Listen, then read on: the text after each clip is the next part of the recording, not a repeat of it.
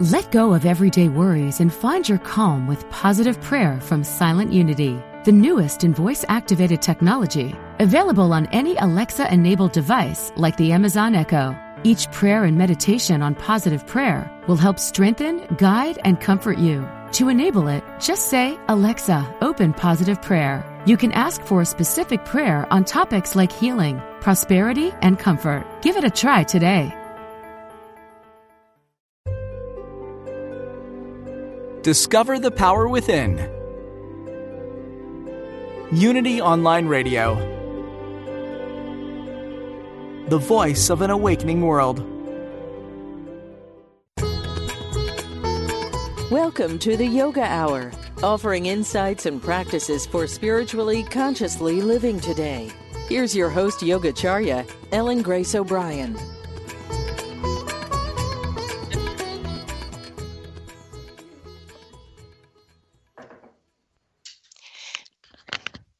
Welcome to the Yoga Hour, where we explore yoga philosophy and practices in all of its depth and breadth. I'm Yogacharya O'Brian, and today our topic is knowledge in different levels of consciousness.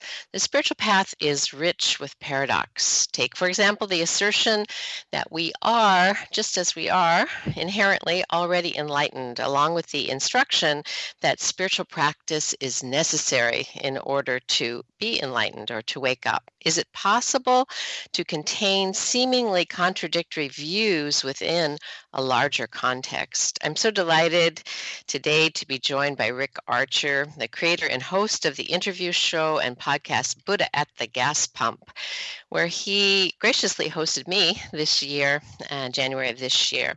And since the fall of 2009, he's interviewed over 520 spiritually awakening people, from the well-known to the unknown, from a variety of backgrounds and traditions. A former transcendental meditation teacher, Rick instructed hundreds of people, helped to train teachers, and spent years in total on long retreats. He served in that capacity for 25 years. He earned a bachelor's and master's degrees in Vedic studies from Maharishi International University. For the past 25 years, he has been independent of any organization. His website is BATGAP, just like it sounds, BATGAP, BuddhaAtTheGasPump.com. Welcome, Rick. I'm so delighted to connect with you today on Yoga Hour. Thank you for joining me. You're welcome, Ellen. Thanks for inviting me. And let's begin this conversation this morning by just pausing for a moment. For me, especially since I couldn't quite get my sound system hooked up, I could use that pause as we begin. Just settle in.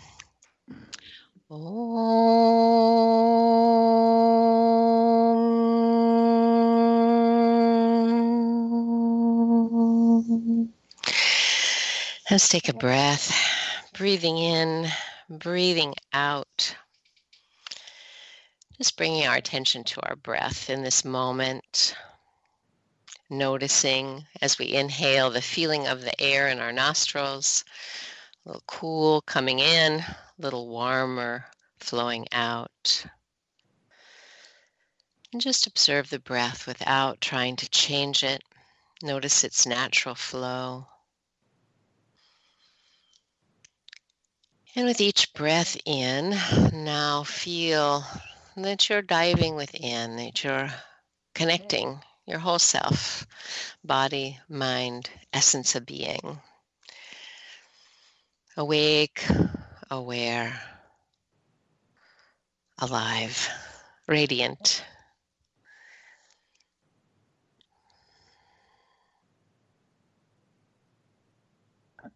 In this quiet moment, we begin with just a thought to contemplate as we move into this conversation. Intellectual knowledge is useful in many areas of life, but it has limits when it comes to spiritual realization. Even accurate information will not dispel spiritual ignorance, the lack of true self-knowledge, or the difficulty it brings. Ignorance flees from the accurate knowledge, combined with the direct perception of truth. This is spiritual realization. When we have direct perception of truth and we begin to live it, this is wisdom.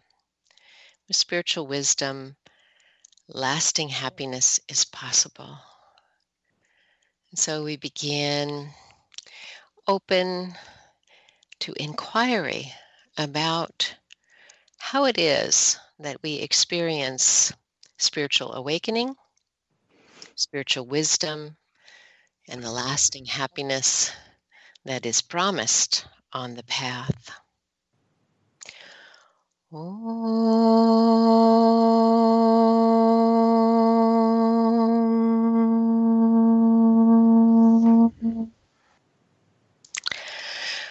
Once again, Rick, welcome to the Yoga Hour. I'm so delighted to be having this conversation with you this morning and want to tell our listeners that, of course, I first connected with you on your most amazing program, Buddha at the Gas Pump, and then was followed by experiencing you at the SAND conference and the Science and Non-Duality conference that occurs every year in San Jose, and I think also in Italy, when people come together to discuss topics just like this one we're looking at today, this the paradox on the spiritual path is sometimes even experiencing contradictory points of view. How do we hold all of that? So I'd like to start with just helping our listeners connect with you. Like, what drew you to Vedic studies? Well, when I was in the 60s, when I was 17 years old, I started experimenting with drugs, and I kind of did that with a spiritual orientation, reading Timothy Leary and Richard Alpert, and reading Zen books and stuff like that. And I realized that there was more to life than meets the eye. I realized that experientially in a rather muddled way, and also intellectually in a rather muddled way. But after a year of that, I realized it wasn't going to get me anywhere. It was actually going to destroy my life. And so I decided to take a more wholesome approach and decided to learn to meditate. And I did that, and it had such profound and immediate effects on me that I stuck with it with absolute regularity and have done so for 51 years now. So, getting interested in Vedanta and Vedic studies and all that was a natural sort of progression in that whole same theme that started when I was a teenager. So it was just at the time when those teachings from the East were really becoming prevalent in the U.S. and even in our music. Beatles were talking about it.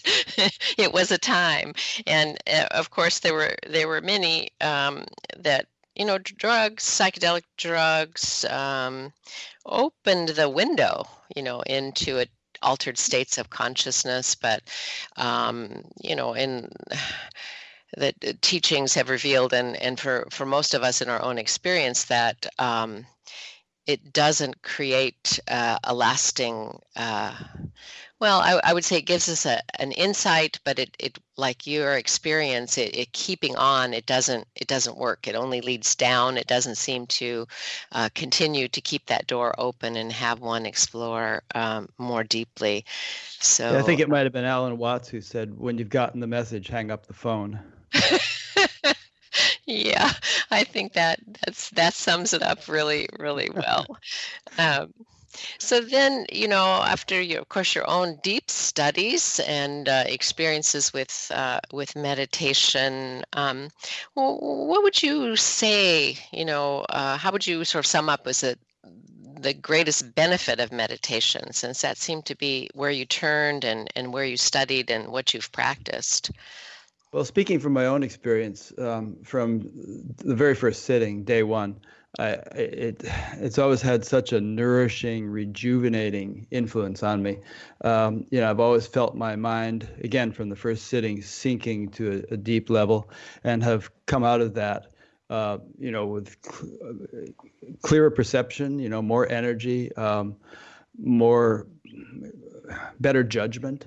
I was making very poor decisions back in those days, and I had dropped out of high school and gotten arrested a couple of times, and my life turned around dramatically. I mean, within a few months, I had gotten a job and made amends with my father and gotten back into school, and things progressed from there. So it kind of aligns you, I would say. There's so many things you could say in answer to this question, but it aligns you with a deeper intelligence that is orchestrating the universe. And if you align yourself with that intelligence, then you have its support, and your life begins to flow much more successful. And of course, there are exceptions to this, and we always have our difficulties and our karma to deal with and so on.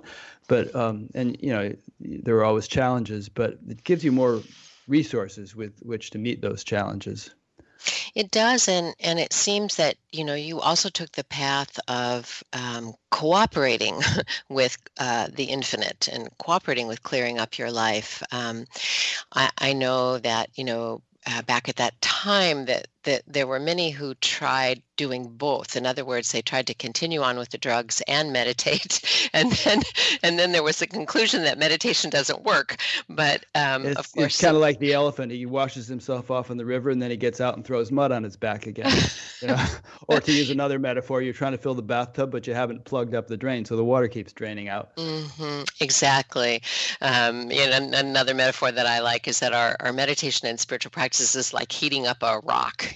Getting it just red hot. And then every time we, do what is not conducive to enhancing awareness, is like pouring cold water on it. So, so it looked like, for you that you definitely took the path, which I did too. And it took me a while, to turn my life in that direction, but I did. And I realized that, it's not just meditation, but it is structuring your life in such a way, that you can follow that inspiration. Yeah. Well, one reason I took drugs is that I liked the experience. But as soon as I had learned to meditate, I found that my experience all the time was better than drug experiences had been temporarily. Mm-hmm. And so I only saw drugs as something that would bring me down rather than make me high. Mm-hmm. Yeah, I think that is very true. And it seems that there's a long connection between drug use and search for spirituality. And even with alcohol, in the 12-step program, the people who started that said, it's basic. People are looking for a way to alter their consciousness. They're trying to get out of ordinary consciousness, ordinary reality, thinking mind. So that's a common experience. And it's a blessing that you came upon yoga teachings, Vedic teachings, and could dive into that and then become so active in the way that you are of sharing these deep conversations with people. And your Buddha at the Gas Pump is a very, very popular site, and it's a wonderful forum, what you do in terms of asking deep questions, and you're really good at it. It's really interesting. And so how did you come to do that program, Buddha at the Gas Pump? And of course, I want to know, and I'm guessing our listeners do too, like, okay, how'd you come up with that title, which is so compelling? It's just great.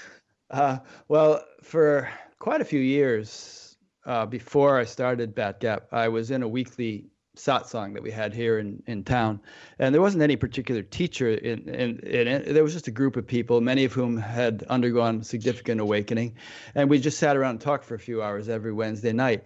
And I had a tendency to ask people questions, to probe. And the host of the thing, in whose living room we held it, kept saying, "Stop asking questions. You're interviewing people. Stop interviewing people." And finally, at one point, I was out in the garage working out on a Bowflex machine, and I thought, I should actually interview people. So I had the idea. I mentioned it to that guy who had told me to stop interviewing people, and he thought it was great, and he kept kind of egging me on to do it. And I started out thinking it was just going to be a radio show on my local station here. And in fact, if you look at batgap.com and go back to the first interview, you'll see a demo show that I did on that radio station. But that wasn't really going anywhere. The station didn't really want to do it. And so friends encouraged me to get it out on the internet and make it a bigger thing. And I didn't come up with the name Buddha at the Gas Pump. I I was going to call it something trite like awakenings or something like that, but I wasn't satisfied with that. So I just asked the folks in that group if anybody had any ideas, and this young guy in his mid-20s just batted out a list of a dozen ideas, one of which was Buddha at the gas pump, and everybody said, "Yeah, that's it. Call it that." So that's how we got the title. It's fabulous, and of course it brings together the worlds, this world of enlightenment and our ordinary everyday enlightenment. It's a wonderful title, and yeah, my wife and I are wondering what we're going to call it when it's all electric cars in a few years. It's going to be kind of an anachronism. Oh yeah, I hadn't thought about that. I do find these days there are many examples that I've given in my talks that if I'm speaking with younger people, there's no context for them. So yeah, we do have to adjust. And you're also looking at when your byline says conversations with ordinary spiritually awakened or spiritually awakening people, and so why do you say ordinary, and what is that about? Well, that also came out of the experience I had here in town, which is that a number of friends of mine had said, "Wow, I really have had this profound awakening. I feel like pure awareness is maintained 24 hours a day," or some such thing. They described their awakening, and they would tell friends, and friends would say, "You're just ordinary. It couldn't happen to you. You don't seem like you're floating 2 feet off the ground." And so some of these people got intimidated and wouldn't talk about it anymore with friends. And so I thought, all right, I want to start showcasing people who have had this experience so that their peers can see that it does happen to regular people and that it could therefore happen to them. Because some of the people who were giving him a hard time had been meditating for decades themselves, but had sort of given up on the idea of any kind of profound awakening. So people like Eckhart Tolle and Rupert Spira and all these people, they're ordinary. I mean, if you get to know them, they're eloquent and they've definitely had some kind of profound realization, but they're people. And, the Buddha and Jesus and all these people, we kind of put them in the clouds as being unattainable, ideals. But even they emphasize that everyone can experience what they were experiencing. It's just a matter of kind of locating it within yourself. And so I think it's important to get that idea across. I totally do, and in my tradition of Kriya Yoga, it's one of the fundamental tenets of our teaching that everybody is destined to wake up at some point, and one of the biggest obstacles we have to that is the idea that it's not possible for us, and of course there's a long history of emphasizing that, that only special ones wake up. But the masters themselves should say, that reality that is within me, it's within you as well. I mean, that's their message. And so I've never read any of the great sages who said, I woke up and, it's only me. Yeah. And also, these guys didn't really want you to believe what they were saying. They wanted you to experience what they were experiencing. And the belief part is only sort of a teaser, like, hey, this is possible. And you don't really it doesn't do any good just to believe that and not to experience it. But if you sort of take it as a hypothesis, something that you could explore experientially, then, it gets you going in the right direction. Absolutely. And, that's going to have a little teaser for the next part of our program where we sort of dive into this idea of paradox, and we just have a break in a few minutes, but let's just start with what inspired you to talk about knowledge and different levels of consciousness when you gave your talk at the Science and Non-Duality Conference. Well, you've probably heard the old metaphor of the blind men feeling the elephant, and one person says it's like a rope, and the other says it's like a snake, and the other says it's like a wall, and the other says it's like a tree, because they're feeling different parts of the elephant, the side or the tail or the trunk or the leg. And you see people, the reason that's a popular metaphor is that people do that all the time. They take a limited perspective and they try to make it absolute. They try to insist that it represents the totality, and it doesn't. And this happens in many fields of life, politics, for instance, but it also happens it also happens in spirituality. where people will take a statement such as, like you said in your intro, such as "you're already enlightened," and they'll kind of hammer on that and use it to dismiss anything which traditionally might be thought of as a path to enlightenment. How could there be a path if you're already there? And I think this does people a disservice. It creates confusion. So nature itself is full of paradox, and we can talk about that more. And actually, it isn't. Nature just seems like it's full of paradox because we don't have as complete a perspective as nature itself has.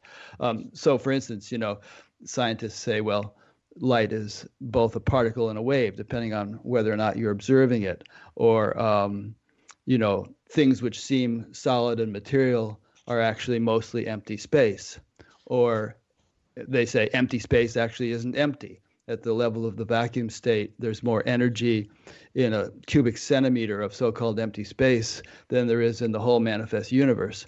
So there are all these things that science has shown us, which from our limited human perspective seem paradoxical, but nature seems to operate quite fine with those inherent so-called paradoxes. Now, why did I get off on this tangent?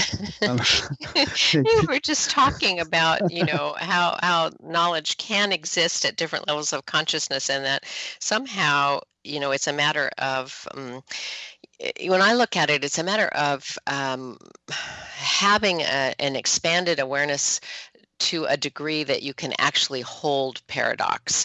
If you're operating at a more literal level, then of course, your viewpoint is going to seem like the only valid one.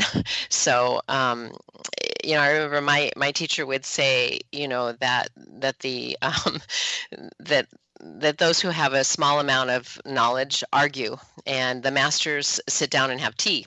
Yeah. And so it is sort of like that, although I think we also get what you're describing of, people having a certain experience on some place in this spectrum of consciousness, and they begin teaching from that perspective.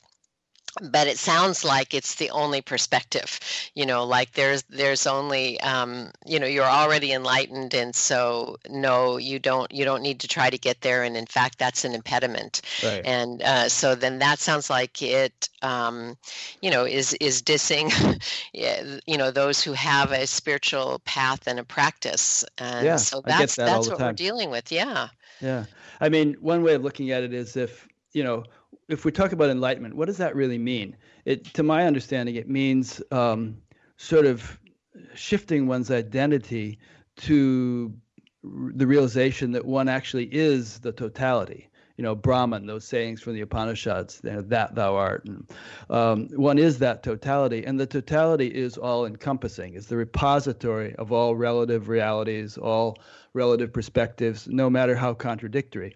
So if we aspire to that, to the realization of that totality, to Brahman consciousness or God realization, then our perspective should evolve accordingly. It should move in the direction of feeling comfortable with embracing or incorporating contradictory perspectives or paradoxes. Mm-hmm. And one of them, of course, is I am that ultimate reality. You could say I am God from that perspective, Brahman, but I actually don't run the universe. And there's certain days when I feel like I might, but but there's that paradox right there. That's one that people really have a hard time, like, well, how can I be that ultimate reality? How can I be quote unquote God? And I don't run the universe. Well, there's a saying in the Vedas that Brahman is the charioteer. So that is running the universe. But there's also the saying that thou art that, you are Brahman. So at a certain level, you are running the universe. But if you're referring to the I named Ellen or Rick, or that has this sort of individual sphere of influence, then obviously that individuality is not running the universe. It's our universal nature, which we can tap into, which we can actually reside in consciously. That runs the universe. Yeah, I think I would agree with that. And we can't, and that's just a classic case of mixing those levels. And that was really a lovely way to describe it. And so that's just really a case of both and, isn't it? Yeah. And this, I don't know when we need to take our break, but this whole thing about, there are no problems and everything is perfect just as it is. That's true at a certain level. I mean, let's look at that. Let's break that down for a second. We could say there's a level at which nothing has ever happened. And Ramana said that, and other sages have said nothing ever happened. But then there's a level at which we could say, yeah, things are happening and they're perfect just as they are because it's all divinely ordained and orchestrated. Everything is perfect just as it is, including all the so-called negative stuff. But there's another level at which there's definitely problems. There's malaria and hunger and global warming and all kinds of problems that need to be dealt with, not by dismissing them as unreal, but by actually dealing with them specifically. And I would say dealing with them on their own level, but not dealing with them exclusively on their own level, because if we don't get these other levels into play, then solutions, as Einstein said, at the level of consciousness which created them, turn out not to be solutions. So go ahead. Yeah, I just going to say I just kind of took a big in-breath when you said that. That is really a topic I want to dive into, like how it is that we can hold these different levels of consciousness and awareness about what's going on in our world, say with climate change, and that we need to own up to it. We need to deal with it on the level that we're experiencing it, but we also need to bring other levels into the perspective. So that's where we're going to go right after the break, because that's a really juicy topic for us. And so let's do that. You're listening to the Yoga Hour with guest Rick Archer, creator and host of the interview show Buddha at the Gas Pump, which is heard as a podcast and can also be viewed on YouTube. You can learn more about his program and his really fascinating guests on his website, which is batgap.com. And we welcome your feedback, questions, or comments. You can contact us at yogahour@unity.fm. I'm Yogacharya O'Brian, and we'll be back from the break, and we'll talk about this levels of how do we take action where nothing ever happens.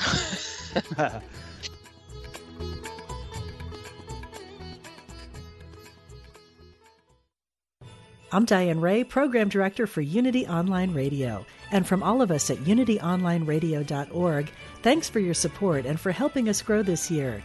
We wish you a joyous holiday season. You're listening to the Yoga Hour, Living the Eternal Way with your host Yogacharya, Ellen Grace O'Brian. Welcome back to the Yoga Hour. I'm here today with Rick Archer, the creator and host of the interview program Buddha at the Gas Pump. And we're talking about the contradictory or seemingly contradictory points of view within the larger context of discussion of spirituality. And we sort of left off with this tension point between the idea that at the level of supreme consciousness, let's say, of absolute reality that is unchanging, nothing ever happens. And yet, of course, at the level of material reality, things are changing and happening all the time. And so it raises the question, and Rick, just before the break, you were talking about that the problems that we are facing in our world today, that we need to address them at the level that they're happening, but that we also need to bring forth this higher level of awareness, if we want to call it higher.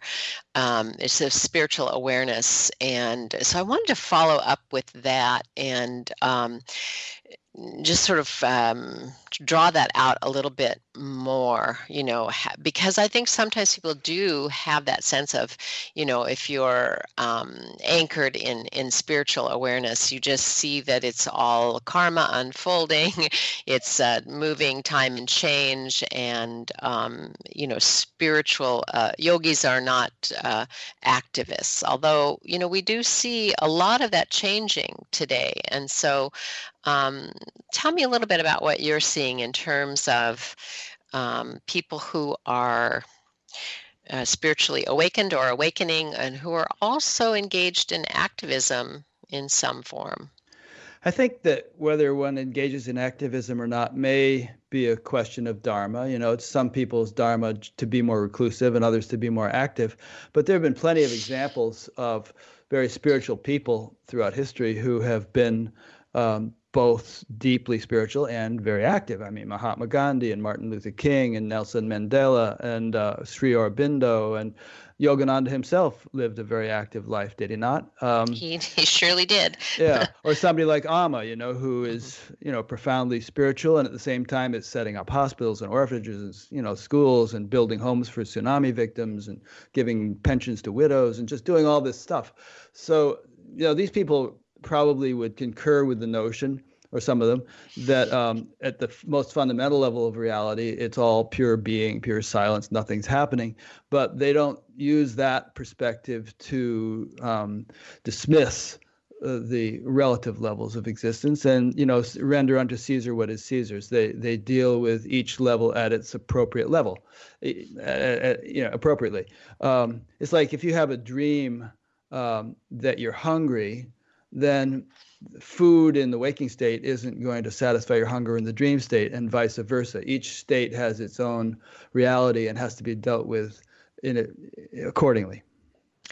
Yeah, and and you were mentioning, before the break that we need to bring that awakened level of consciousness in to actually come to bear on these problems that we're facing today. And of course, many have said that, nothing will change in terms of the trajectory of ignorance in our world and its manifestations. Nothing will change without consciousness changing. And so, I agree with that. And so, how do we hold that tension? Well, let's say you have a tree that isn't doing well. So, it's withering, it seems to be dying. So there might be things you can do to the leaves and the branches of the tree that will help it in some way. But chances are you really have to do something at the level of the root, provide some water or some fertilizer or something, because that's the level from which the whole manifest phase of the tree derives its nourishment. So like that, I think everything we see in the world, everything we see going on and reported on the evening news is an expression or a reflection or a manifestation of the collective consciousness. And the collective consciousness is the conglomeration of all the individual consciousnesses, all the people in the world with a certain level of consciousness, certain quality of consciousness, collectively produce a certain influence, and that manifests in our social and economic and political systems. So it's good to work. People need to work on the levels of those systems. It's some people's role to do that. But at the same time, if we don't raise collective consciousness by raising individual consciousness, then I don't think those systems are ever going to work out satisfactorily. It's kind of like you can't spray paint a forest green and hope it to really become a green forest. You have to kind of make sure every tree in the forest is actually healthy and therefore green. Mm-hmm. Yeah, I totally agree. And, when we were chatting offline during the break about, there's likely no coincidence between the crisis that we face, say, with climate change and the pressure for people to wake up.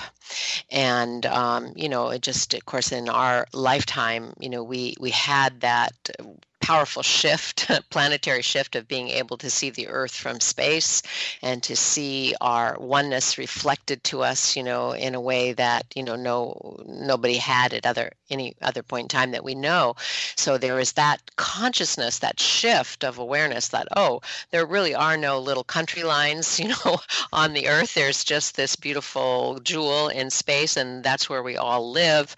And so, we were sort of tasked, I think, to begin to live in such a way that reflects that. And now we have a great crisis with the climate around that issue. of, not recognizing our relationship with the earth, the connection between how we live and how it affects the planet and how it affects other people. So there's this pressure for us to, really get that, what that image means.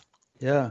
If you think of a place that's like 5 or 6 miles away from you, and you think of how easy it would be to drive there, how quickly you could get there.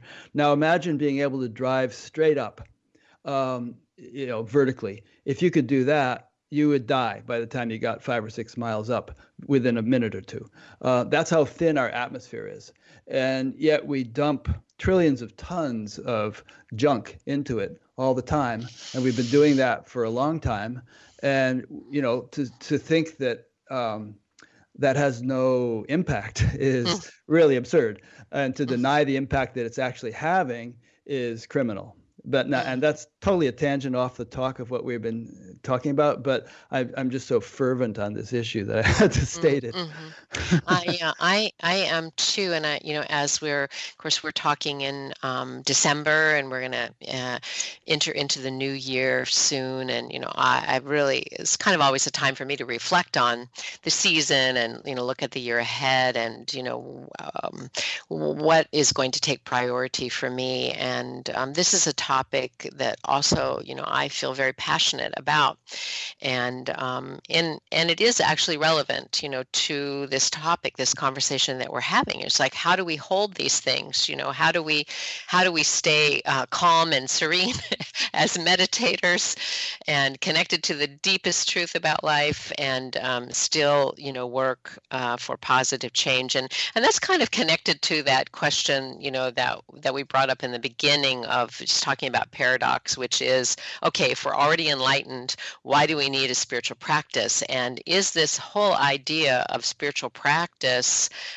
in a sense, working against us? Do you get involved in spiritual practice in such a way that you're trying to become spiritual, which is counterproductive?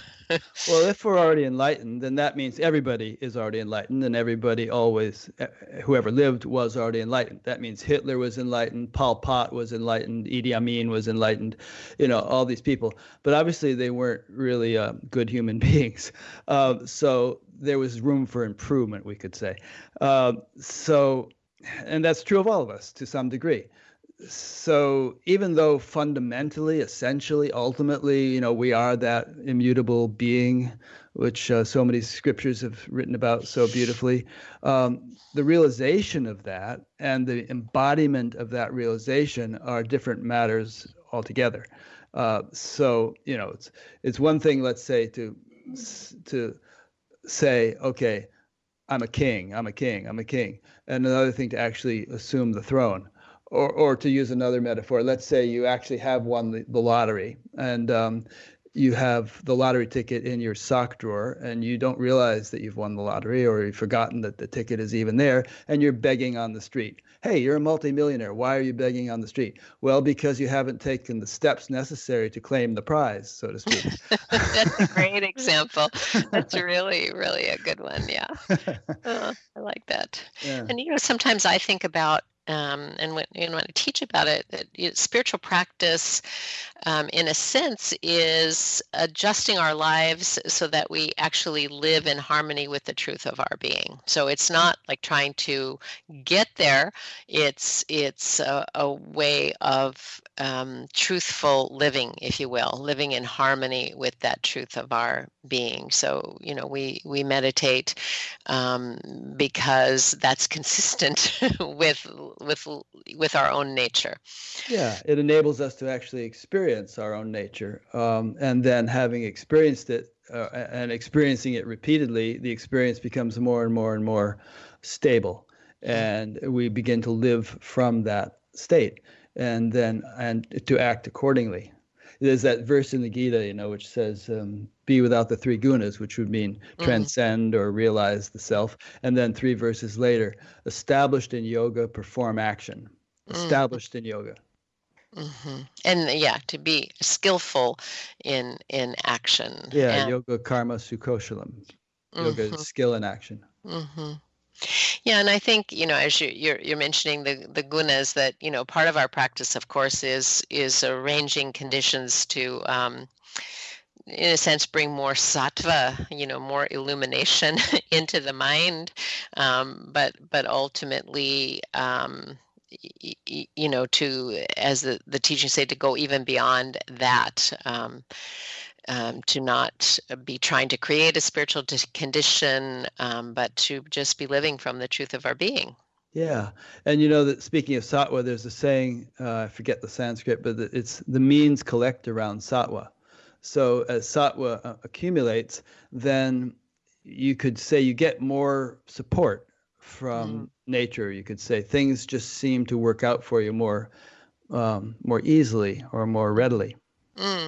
Oh, I really like that. that's in a way, it's kind of like things collect around the light. Yeah. That's a lovely way of viewing it.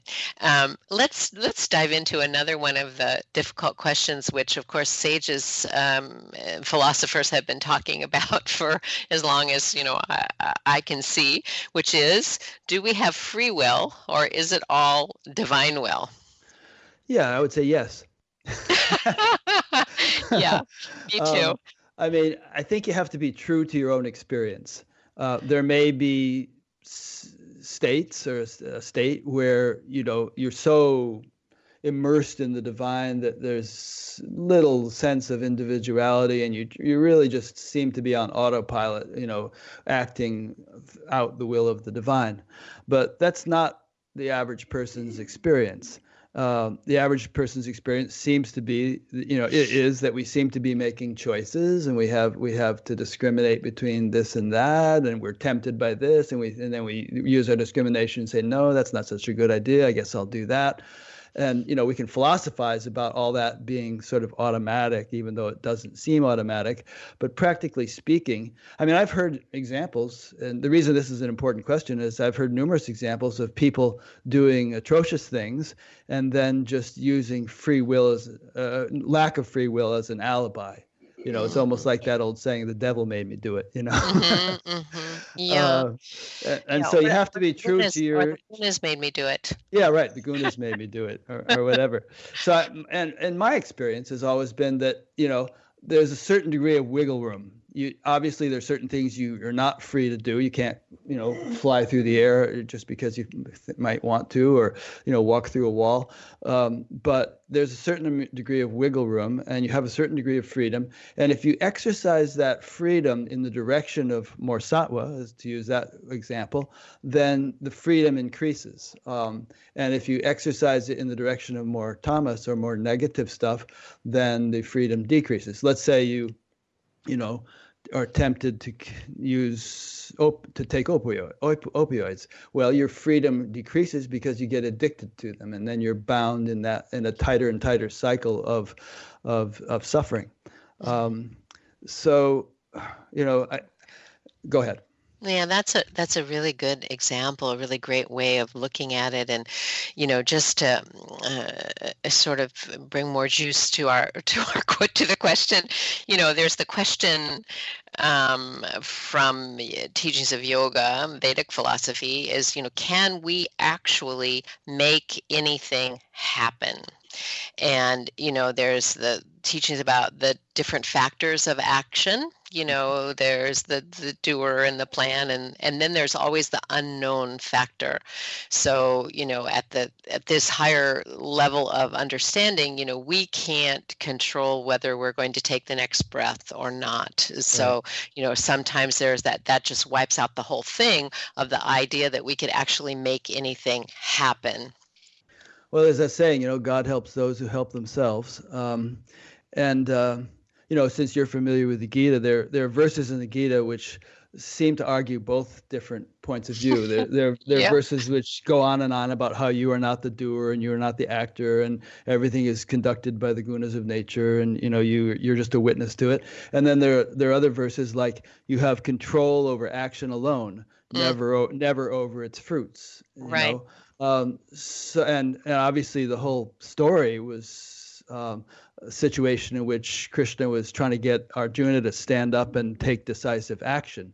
He wasn't just saying, "Oh, do whatever happens," because you don't have any control, man. He was saying, "Get up and do this thing. You have to do it." Right. Yeah, that's really good. And somehow as we've been talking, I've been thinking about, I think somebody put it into a song in the 60s or something, which was, all is karma, all is grace. That's nice.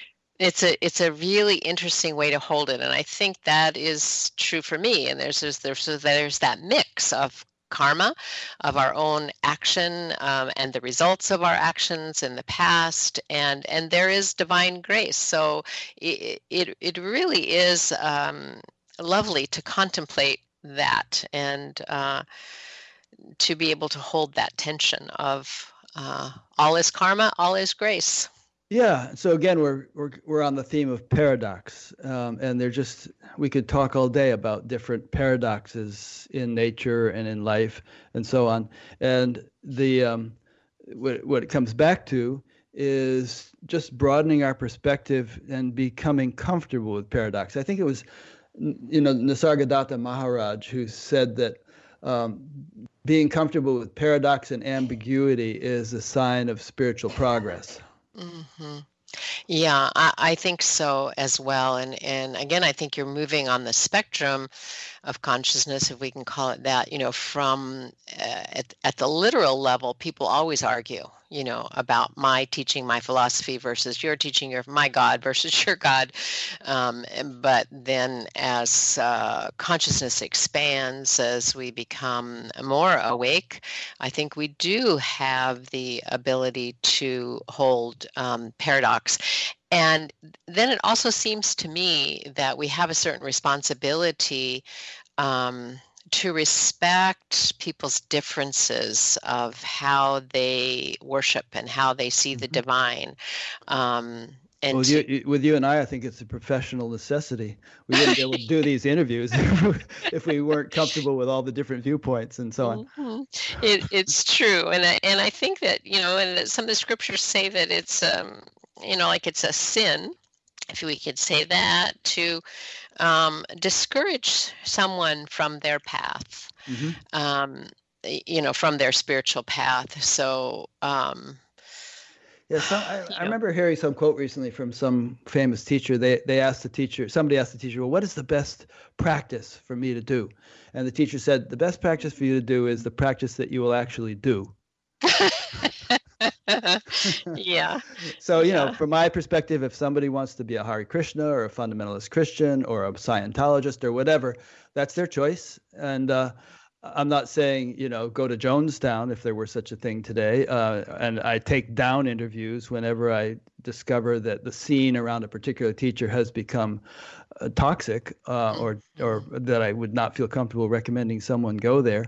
But, but there's a tremendous amount of value in so many different things. Nothing is probably 100% perfect in one way of putting it, but perhaps, for the person engaged in a particular thing, it's perfect for them at that time. Mm-hmm. Maybe later something they'll evolve or grow or shift into something else.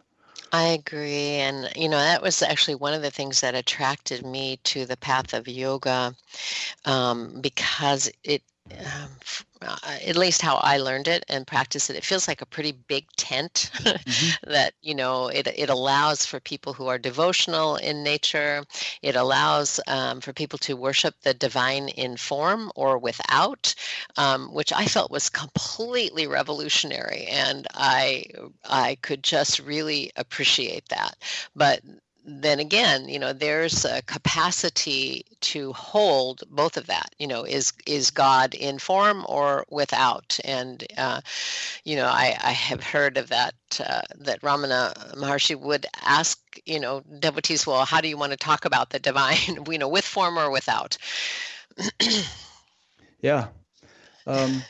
There's a couple of questions I noticed you wrote down in the notes you wanted to ask me. Let's see if we can get through these before we end. One is, does non-duality or oneness imply that there are no degrees of spiritual evolution? And I would say no, it doesn't imply that. And perhaps this is a bit redundant, but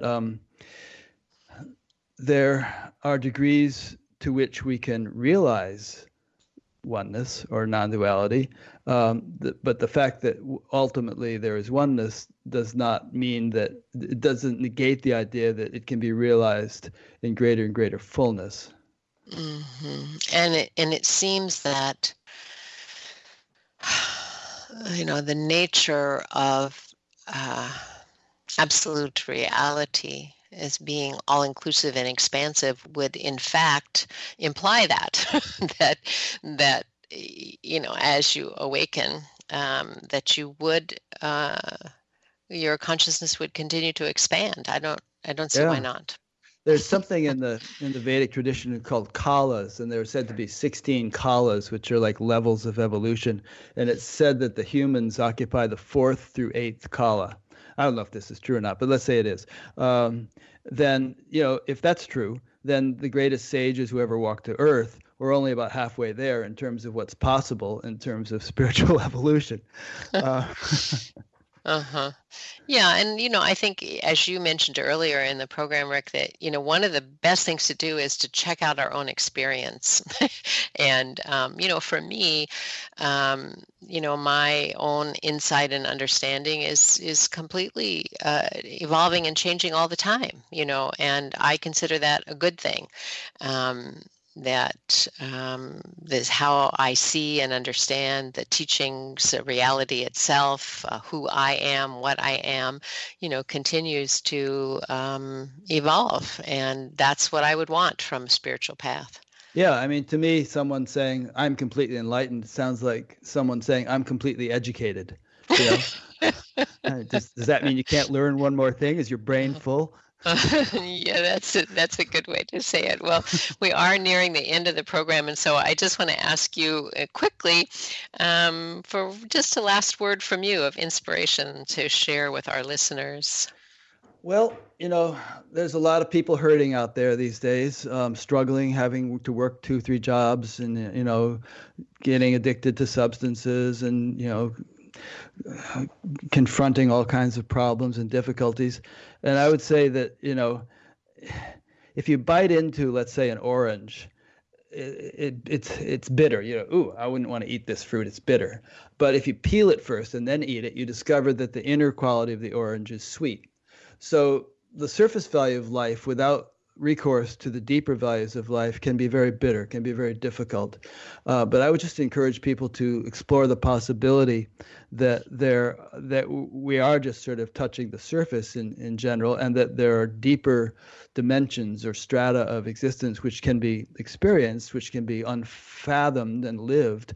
And when one does so, the whole picture of life changes, the whole experience of life changes. And, what was once bitter and difficult might become very blissful and profound and fulfilling and awe-inspiring. Thank you so much. What a beautiful inspiration, and that hope, that life can indeed be sweet, and we can enjoy it as we learn to cooperate with the infinite. You didn't say that part, but I'm adding it idea. in.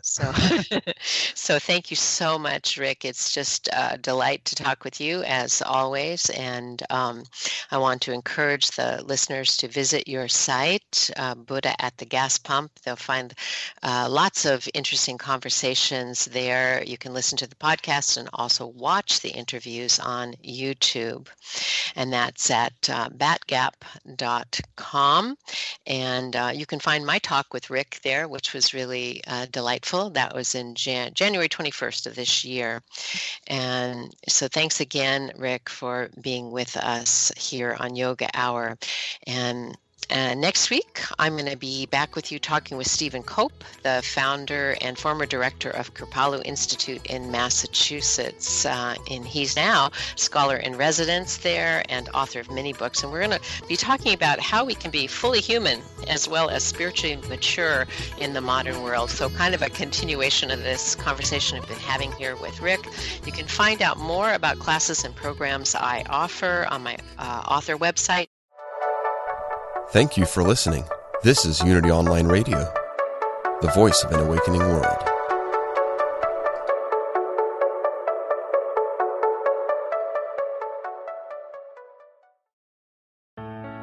Let go of everyday worries and find your calm with positive prayer from Silent Unity, the newest in voice-activated technology, available on any Alexa-enabled device like the Amazon Echo. Each prayer and meditation on positive prayer will help strengthen, guide, and comfort you. To enable it, just say, "Alexa, open positive prayer." You can ask for a specific prayer on topics like healing, prosperity, and comfort. Give it a try today.